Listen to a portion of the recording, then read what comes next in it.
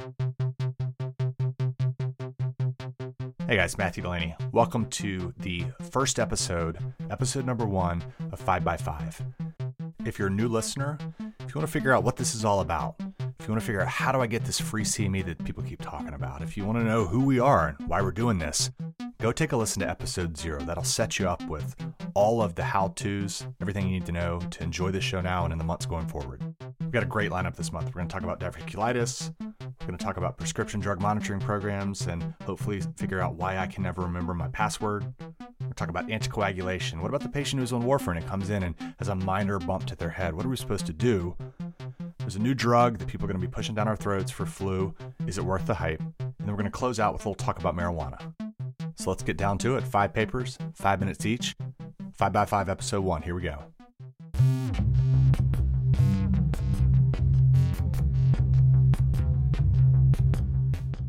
All right, first up, we've got a look at diverticulitis. And so the paper here is a systematic review and meta-analysis of outpatient treatment for acute diverticulitis. And this was by Van Dijk et al., and it came out in the International Journal Colorectal Disease 2018. It came out in March.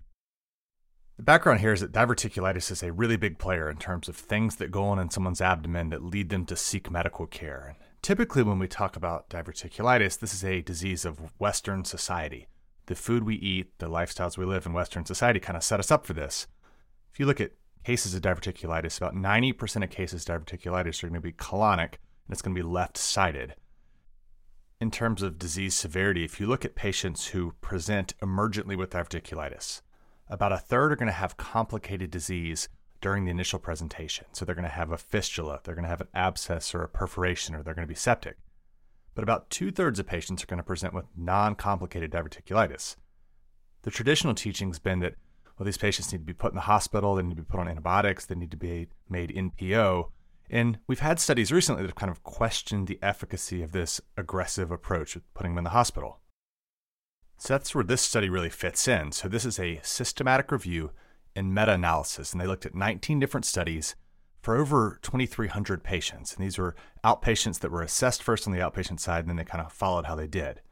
And these were all adult patients, Western diets, Western society, with left-sided diverticulitis, which is basically what we're all going to see when a patient presents with diverticulitis. The methods are a little messy because you're pulling in 19 different studies. And so in terms of making the diagnosis, all but one of the studies, so 18 of 19, used CT scan to confirm the diagnosis.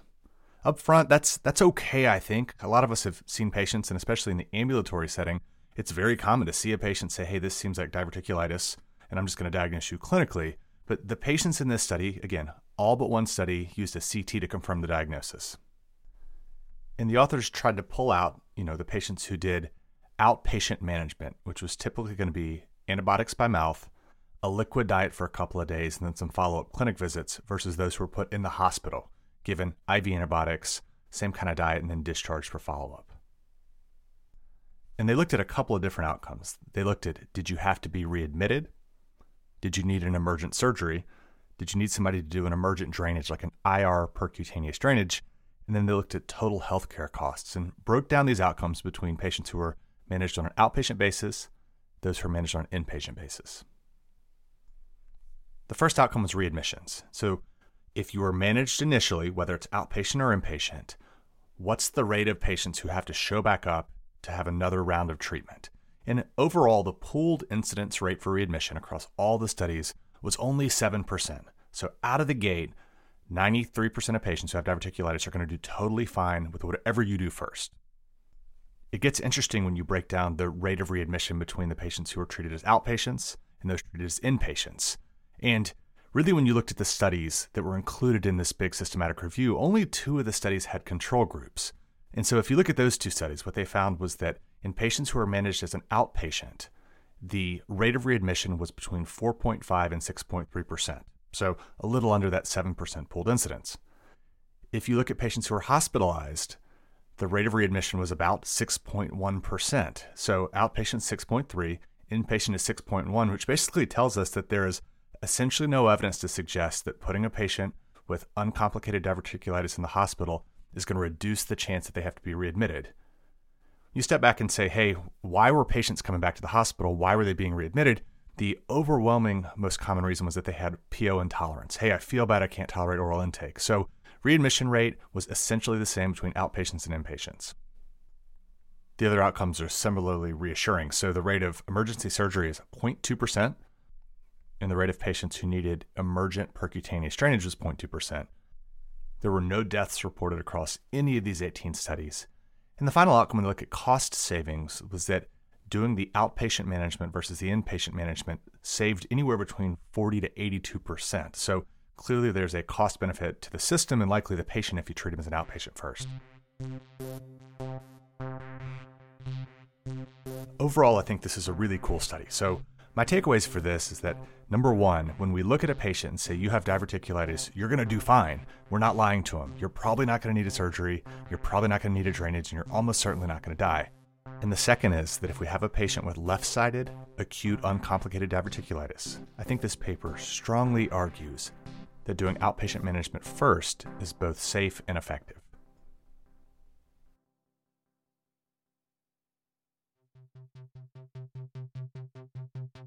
Next up, we've got Effect of Automated Prescription Drug Monitoring Program Queries on Emergency Department Opioid Prescribing by Sun et al., and this came out March 2018 in the Annals of Emergency Medicine.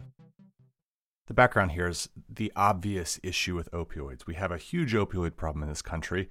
I don't think on the front lines in the emergency department, in the urgent care, in the clinic that we necessarily started this, but the problem is here. And the solution that's been proposed, or one of the many solutions, is these prescription drug monitoring programs. And these are really popular. 49 out of 50 states have them. 10 states require that before you write a prescription, you have to access this system.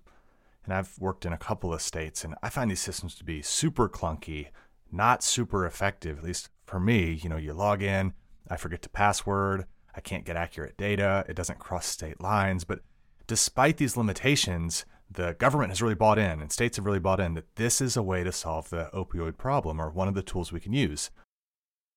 This study comes out of Washington State, and it's an interesting design. So in 2014, they started an automated query. So patients would log into the ED, and automatically their prescription drug monitoring report would be generated. And they noted that before they started this in 2014, they had really low rates of use. Only about 4 to 5% of providers were using this. And they noticed that after the study period, when it was automated, that 71% of folks were using it. And so they said, awesome, now people are using this. Let's see what happens in terms of prescriptions. So the primary outcome was the number of outpatient prescriptions for Schedule 2 or 3 opioids within 1 day of the ED visit. And this is essentially everything: codeine, fentanyl, hydrocodone, hydromorphone, meperidine, methadone, morphine, opium, really all the major players in terms of opioids. And secondarily, they looked to see what happened to the amount of morphine milligram equivalents prescribed. And basically, this is getting at the fact that a prescription for oxycodone is not necessarily the same as a prescription for hydrocodone. So this morphine milligram equivalence pops up a lot, MME, and it's just the kind of total amount of opioid prescribed. In terms of data, they looked at Medicaid beneficiaries. And this is a good study group to pick because if you look at the previous data, patients who are Medicaid beneficiaries have higher risk of opioid overdoses, and the rate's almost 6 times the rate that we see in patients who are not Medicaid beneficiaries. And they didn't include any cancer patients, they didn't include children, and if you were a hospice patient or in a nursing home, you weren't included either. And so this is kind of who we see. These are Medicaid beneficiaries walking around, coming into emergency departments with a complaint of pain. Over the study period, they got about 1.1 million different ED visits. This is a pretty good data set. So how did this work? Did the implementation or kind of the mandate that you use this prescription drug monitoring program really change anything? No, it didn't really change anything in any positive way at all. So the primary outcome in terms of the percentage of patients who came to an ED who received a prescription for any opioid, there was statistically no difference. So before, 17.5% of visits involved prescription for an opioid. After, 18.2%, statistically the same. Even less difference in terms of the total dispensed morphine milligram equivalents. It was a 111.7 before, 110 after, so exactly the same.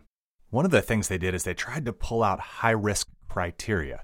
So these are patients who have more than 3 prescribers in the past 12 months, more than 4 prescriptions for controlled substances in the past 12 months, overlapping prescriptions for benzos, and these are things I would say, yeah, that seems like a risky patient. That's somebody who I think the PDNP may help because I can access the system.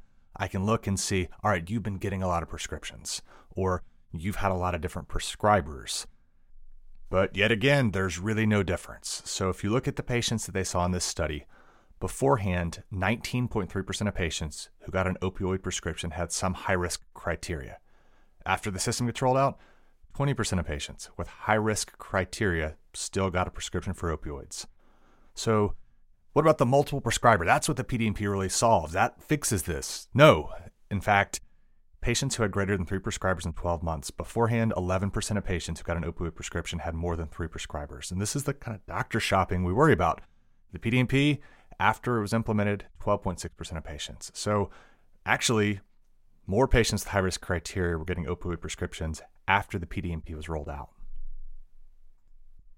The final kind of crazy piece of data they uncovered was that if you looked at patients with a complaint of pain who didn't have any of these kind of high-risk opioid use red flags, a higher portion of these patients got opioid prescriptions after the PDNP was rolled out. And it's not necessarily clear why, other than maybe providers looked at the PDNP and said, hey, I don't see any red flags, so I'm more willing to give you opioids here. So this is a decently well-done study. So the state implemented a PDNP. They saw really widespread use from 4 to 71%. And what they found was that prescribing behavior, the number of prescriptions given, the total amount of morphine equivalents given, didn't change. For me on a personal level, I still use the PDNP. I think it, for me, helps identify these high-risk red flag criteria. And I do feel that it can guide my prescribing patterns. From a systems level, I think we really need to pause before we pour more and more money into these systems or mandate that we use these systems, because here's a decently well-done study looking at a bunch of different patients that said that implementing these systems, which can be costly, time-consuming, be a hassle for us as providers, has not been shown to have any positive outcome in terms of helping us fight off this opioid epidemic.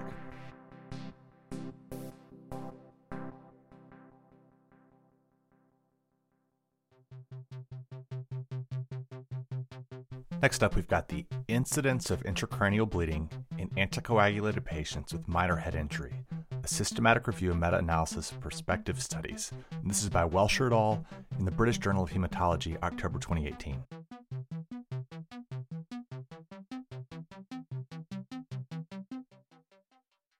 And this is an interesting / kind of scary paper. And these guys looked at what happens to anticoagulated patients with minor head injuries. This is a patient population we see a ton of. So in this study, you had to be anticoagulated, you had to have a minor head injury, and these are really minor mechanisms, and 50% of these patients just had a simple fall from standing, and you had to have a Glasgow Coma score of 15. The authors looked at 5 studies, which included about 4,080 anticoagulated patients. And again, everybody looked fine initially or had a GCS of 15. And all of these were prospective studies. So patients show up to an emergency department with a head injury. In terms of the anticoagulants they were taking, 98+% of the patients were taking vitamin K antagonists, with warfarin being the most common, and the rest were taking either direct oral anticoagulants or low molecular weight heparin. So really this is looking at patients on warfarin, what happens with a minor head injury. Like with most meta-analyses, the methods are a little bit messy and variable. So not all of the studies required the doctor to get a head CT. And some of the studies, they said you have to do it. And some they said, hey, we'll let the doctor decide kind of based on the clinical impression. The biggest study that was included, which is Smits et al., and that looked at 3,100 of the patients. Only 68% of the patients got a CT scan initially in the emergency department. So patients walk in, these studies kind of left it up in the air in terms of, do you need a CT scan, or do you kind of go off what the provider thinks? Similarly, the follow-up was variable. So in some of these studies that were included, the patients were admitted, they were watched for 24 hours and got a repeat scan. In some of the studies, they would call the patients in 7 or 14 days, and some of them had record reviews. So kind of the initial workup, there's a lot of variety between the studies, and the follow-up, there's a lot of variety between the studies. The main outcome they looked for was the rate of intracranial hemorrhage. And across the studies, it ranged from 5% to 13.8% for a pooled range of 8.9%. Total, this was 209 different patients. And again, this kind of scary to me. These are patients who are walking in with a high GCS or a normal GCS who have an intracranial hemorrhage. If you look at the 209 who had a bleed, 189 were diagnosed initially, and that is somewhat reassuring because I've got you in front of me. I've got a chance to make the diagnosis. And 20 were diagnosed during follow-up. In terms of how these patients who bled did, we don't have great information. And the authors made the argument, which holds a little bit of weight, that it doesn't matter how the patients do because any type of bleed on an anticoagulant is significant. Because if you are on an anticoagulant and you have a bleed, you likely need to hold the anticoagulation and probably need a follow-up CT. And that makes sense to me. I mean, patients aren't on anticoagulants for no reason, so they have an underlying medical condition that we need to think about. So that's significant. I need to know if I can safely stop your anticoagulant. That's going to be different. If you have AFib, I probably can. If you have a mechanical aortic valve, I probably shouldn't or can't stop your anticoagulation for any real length of time. In the follow-up CT, yeah, I mean, if you're anticoagulated and you're bleeding, we probably do need to get follow-up CTs. And so they don't report severity, resultant disability, or death. But I think that there's a decent argument to be made that if 1 in 10 patients comes in and has a head bleed and they're on anticoagulants, that we need to know that. The takeaway here for me is that there really is no such thing as a minor head injury in a patient who's on systemic anticoagulants. Again, the rate of bleed is probably about 1 in 10. We have very limited data from this study in terms of what do the direct oral anticoagulants do in terms of risk. There's probably an elevated risk at baseline. There are a couple of smaller studies out saying, hey, maybe it's safer than warfarin or the other vitamin K antagonists. But for me, if you're taking any type of systemic anticoagulant and you have any report of head injury, in the face of this study, I have a hard time justifying why I wouldn't get imaging emergently to make sure you're not bleeding into your head.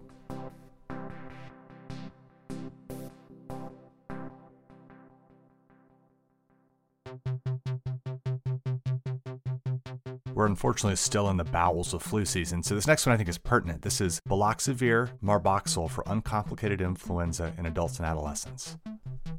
This is by Hayden et al. In New England Journal of Medicine in September of 2018.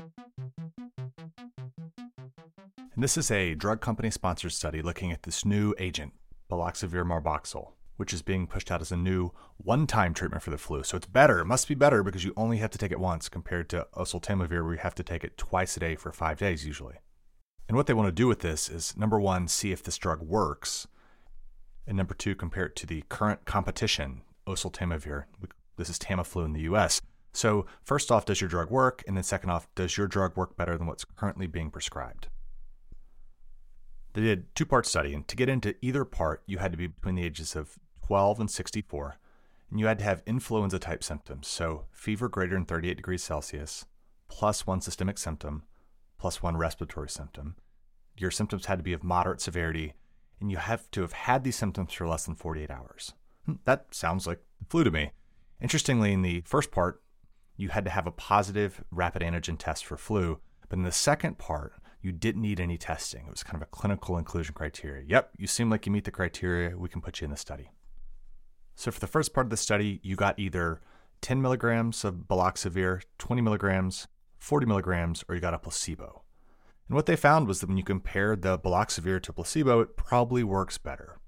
They looked at a bunch of different outcomes, but the big one was median time to alleviation of symptoms. And so if you got baloxavir, your median time to alleviation of symptoms was 54 hours. And if you got a placebo, your median time was 77 hours.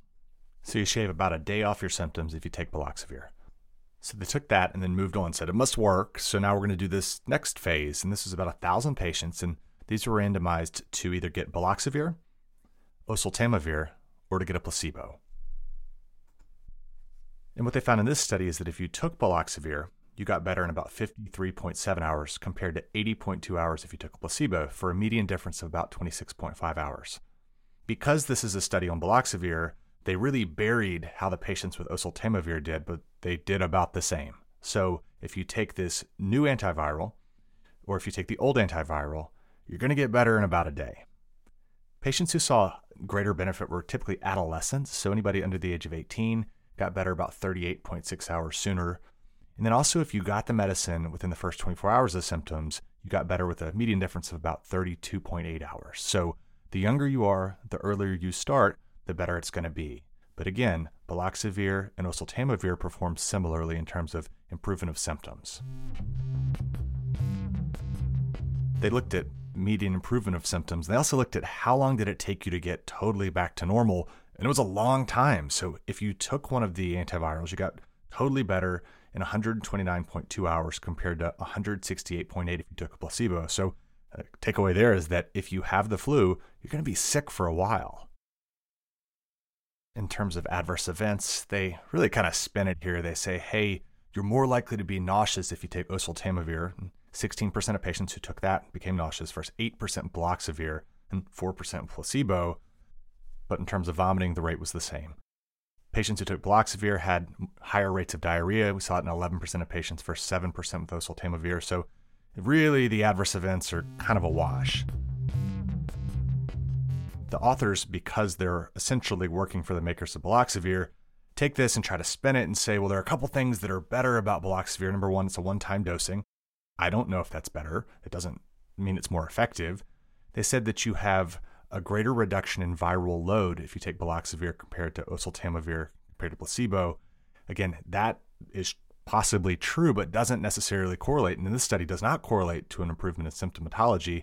And similarly, they say, hey, your fever is going to go away sooner, so it must be better. But again, when you look and ask the patients, are you actually feeling better? This medicine is not more effective than the current medicines that we have. A couple of potential downsides. One of the big ones is cost. So if you look on goodrx.com, the cost of one dose of baloxavir is going to be $160. And that's going to depend on what kind of insurance you have, where you live. Oseltamivir you can get now for about $50. So this is a more expensive version of a medicine that probably works about the same. Another limitation is that about 10% of the patients who took baloxavir showed signs of viral mutation. We don't really know how bad that could be potentially, but when we talk about influenza, we talk about the risk of pandemics. I think viral mutation is something we need to think about before we just start throwing this medication out there. And finally, we need some real-world data. So in this second part of the study, a third of the patients that were enrolled ended up not having influenza. So that's a lot of patients. If this is a blockbuster drug like it probably will become, this study shows that we're really bad clinically at picking out the patients who actually have influenza who would actually potentially benefit. So we put this paper in here because this is a drug with a lot of money behind it, a lot of momentum behind it. You're going to hear about this. You may meet some nice drug reps who bring you some nice snacks and tell you this drug works better than the current options. But this study tells us that, yeah, if you take some medication for the flu, whether it's oseltamivir or baloxavir, you're probably going to get better about a day sooner than you would if you did nothing and just watched Netflix all day. But you got to balance that with the fact that you're more likely to throw up, you're more likely to be nauseous, and you're more likely to have some diarrhea.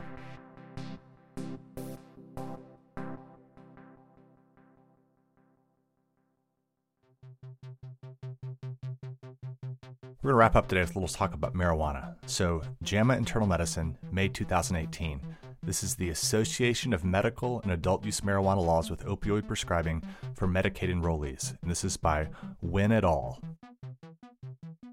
The background here is kind of looking at what happens when states legalize marijuana in some form or fashion. And this used CMS data from 2011 to 2016. So looking at Medicaid patients. And we talked about this earlier. These patients have higher rates of opioid use, higher rates of opioid abuse, higher rates of opioid death, and they also have higher rates of chronic pain.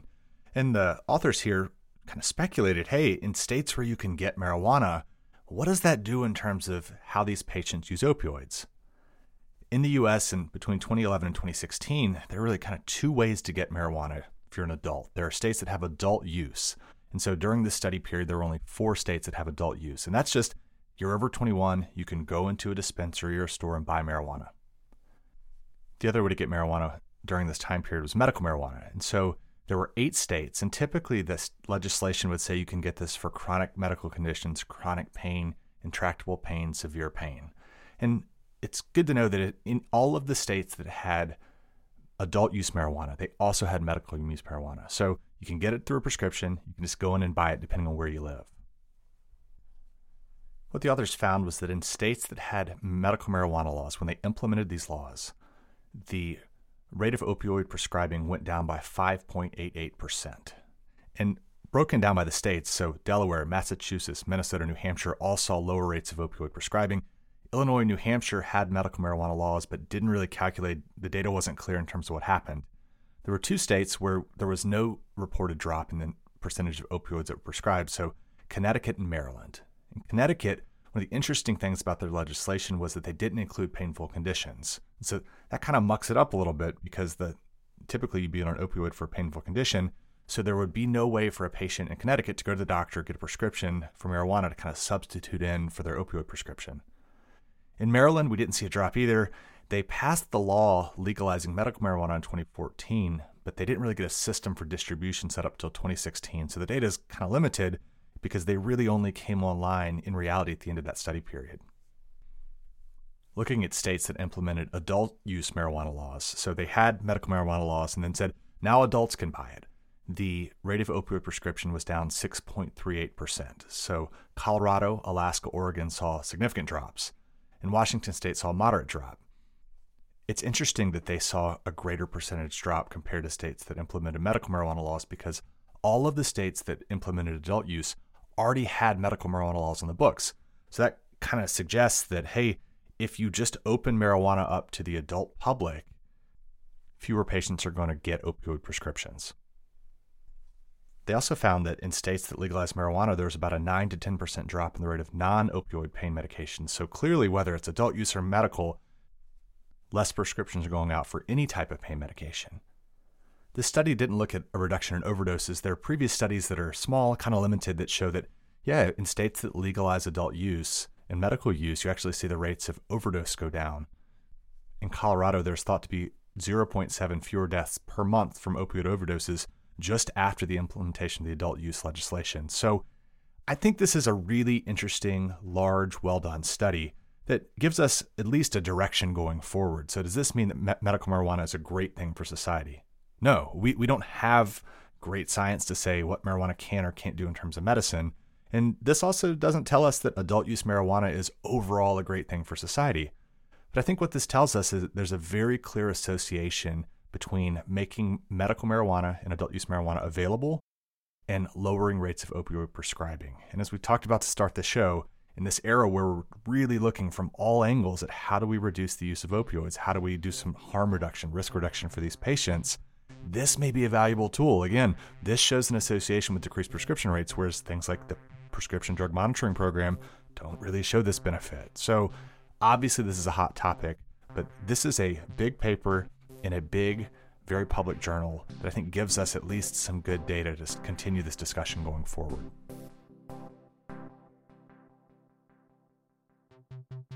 All right, guys, that's it for this month. 5 papers, 5 minutes each. Thanks for listening. If you like what you hear, we'll be back next month. Tell your friends, tell your family, tell your coworkers. Go to your podcast app if you're on iTunes. Go and give us a 5-star review so other folks can find the show. If you want to claim the free CME that's sponsored by the Department of Emergency Medicine at the University of Alabama at Birmingham, look on the link for the show description on your podcast app, and it's courses.cme.uab.edu, and click on the link that says 5x5. You got to create a login, but after that, you just answer a few simple questions. You can see all the show notes, and you can claim your free CME credit. If you have any questions, concerns, feedback, or things you want to hear about in upcoming months, shoot me an email. It's mdelaney@uabmc.edu. We'll be back next month.